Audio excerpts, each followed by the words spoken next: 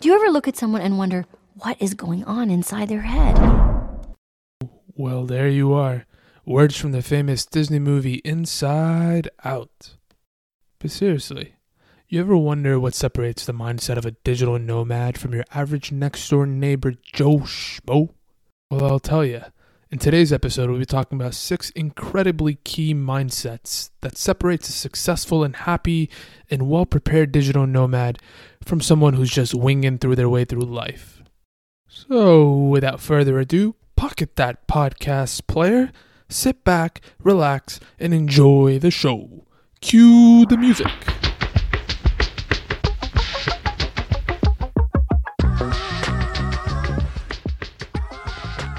Once again, thank you for tuning into the Nomadic Spirit podcast hosted by OmarMoDigital.com, where we help you escape the 9-to-5 and enjoy a life of freedom and adventure, doing what you love in a happy, healthy, and productive way.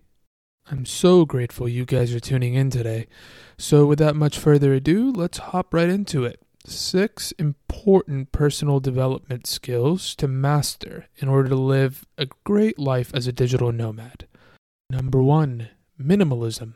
So what is this minimalism thing? Well, at its basic core, it's a way of living. It basically means you can't own more than 2 things. You have to go around the world. You can never have children, own a car, have a wife or a husband. And basically you have to live in very hard to pronounce name places all over the world at all times. Obviously, I'm joking.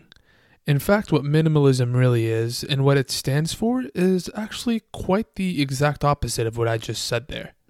At its basic core, minimalism is all about freedom. That's right, freedom. Freedom from fear, freedom from depression, freedom from a consumer-centric society entrapped by its own spending habits. Freedom from discontent. Using minimalistic practices, you basically throw away everything that doesn't bring value into your life. Anything that really causes you discontent.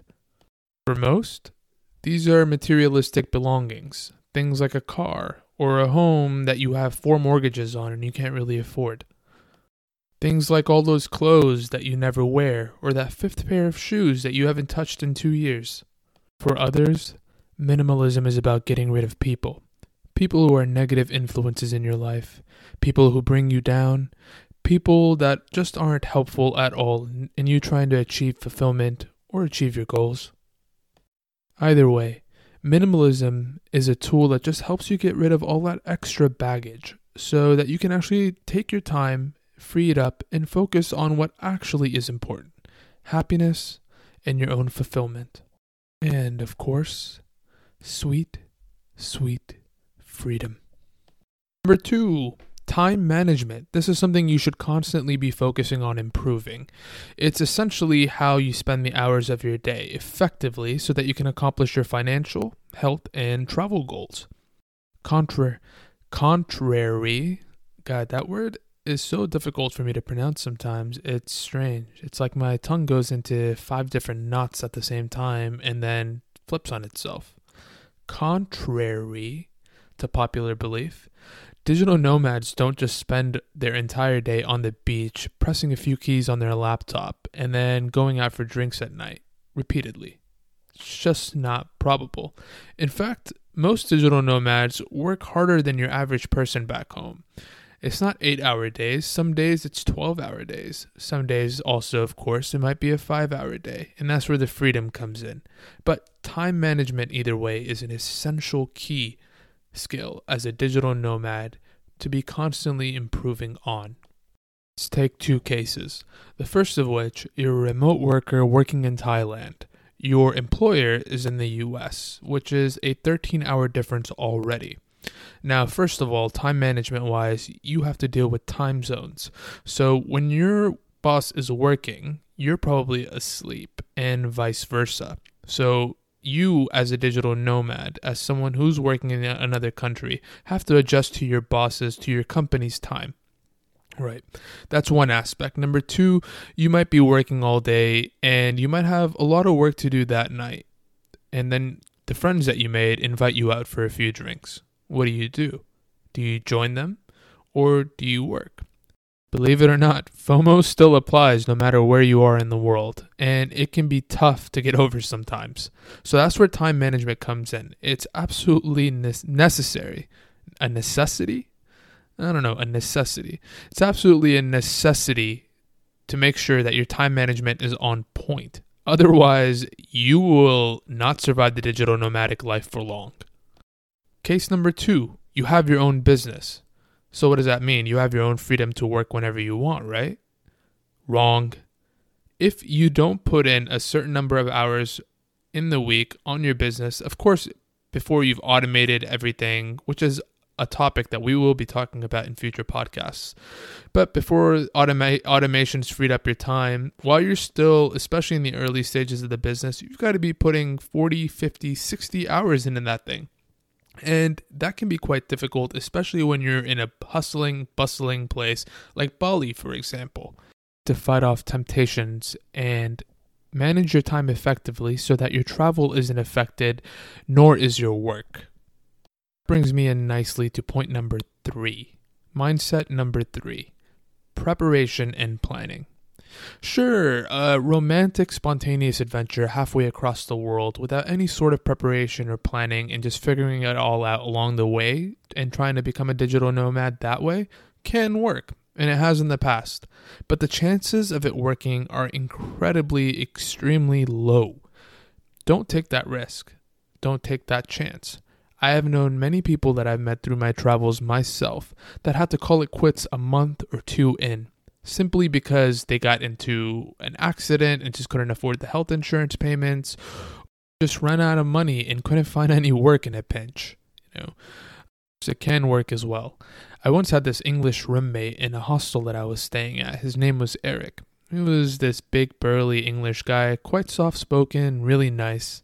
I actually gave him $5 for some Domino's pizza the first day that he had arrived in Australia. He only came with $800 in his pocket. Every single night, at the end of the night, after me working a long day and him just kind of staying in bed job hunting, I'd ask him how it was going. He seemed more and more stressed every single day. Fortunately enough, he ended up finding a job after 2 weeks of eating Domino's. $5 a day, mind you. He made it work. It was risky, and he didn't have any fun for those first 2 weeks, but he made it work.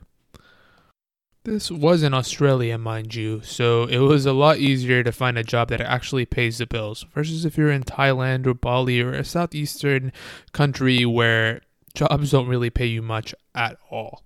Anything you get is usually under the table. But yeah, be prepared before you leave your home country. Take some time. Master those skills that you need to survive out there. Learn how to budget. Learn how to pack. Learn how to keep a healthy lifestyle without having access to a gym all the time. Make do with not having access to a grocery store a 5-minute walk away from you. The better you prepare, the higher chance you have of succeeding. Speaking of success, let's talk about number 4, financial literacy. Now, this is already a basic necessity life skill to have, whether you're a digital nomad or not. And this is something that I struggled with for quite some time as well. You can probably ask a lot of my friends or exes about that one, but that's for another time. Luckily, it's not nearly as bad as it used to be. And that's because I got some financial literacy. I learned how to budget. I learned how to get better at tax write-offs. I learned how to multiply the money that I already have. I learned about stock investments. I learned about interest. I learned about managing my expenses. And of course, I learned about the time value behind money. These are all skills that are incredibly important to have as a digital nomad. Your money stretches a long way, but sometimes it can stretch a very short distance, depending on the country you're in. $1 in Thailand will go a lot further than $1 in New Zealand. So you've got to be cautious about that, and being financially literate is a very helpful skill that'll allow you to travel for longer periods of time without stressing or worrying about going under. Now, these last 2 points have a lot to do with when you're actually already in the digital nomadic lifestyle. So number 5, keeping a healthy body and mind. Whenever you're traveling, you tend to run into problems that you just don't have whenever you're at home. Problems like dealing with visa situations or trying to find clear water in a new country. Although these problems can be annoying, they're completely solvable. You are a capable, beautiful, incredibly gifted and talented human being. You can put your mind to anything, and there will be plenty of material on my website and future podcasts to help you with situations exactly like this. Nonetheless, problems like this can be minor annoyances, and you have to learn how to keep both a healthy body and a healthy mind while you travel. So this can include things like meditation, being in one with your spirituality, eating foods that work with your diet instead of against it, drinking less, fitness plans that don't involve having access to weights or a gym. There are many things that can go into this category, which of course you'll be able to find in much further detail on my website, omarmodigital.com, or also tune into future podcasts where we'll be talking to specific fitness and health experts that'll help you stay fit, both your body and mind on the road. And the final and extremely important skill to grasp as a digital nomad is the skill of communication. Throughout your travels, you're going to meet tons of people, and knowing how to network and actually meet these people and give them value, let alone cultivate friendships and relationships from these people, with these people, is a really important skill to have. I mean, communication in general is a great life skill to have, and unfortunately, many people, especially in our day and age, with social media increasing the disconnect in society, people are forgetting how to communicate.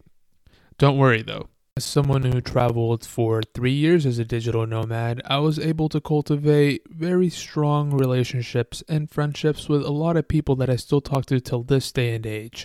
People that I know that if I went to their country, I would have a place to crash in a heartbeat. So don't worry, folks. I'll definitely be helping you out in that regard. Doesn't matter if you're the shyest person on earth or the most confident person on earth.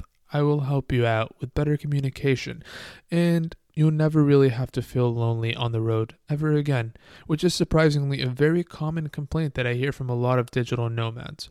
And that brings this episode to a close. Thank you so much, guys, for tuning in. As always, please like, please subscribe, please leave any comments or any feedback you guys can give me, any sort of questions. I'll be more than happy to answer.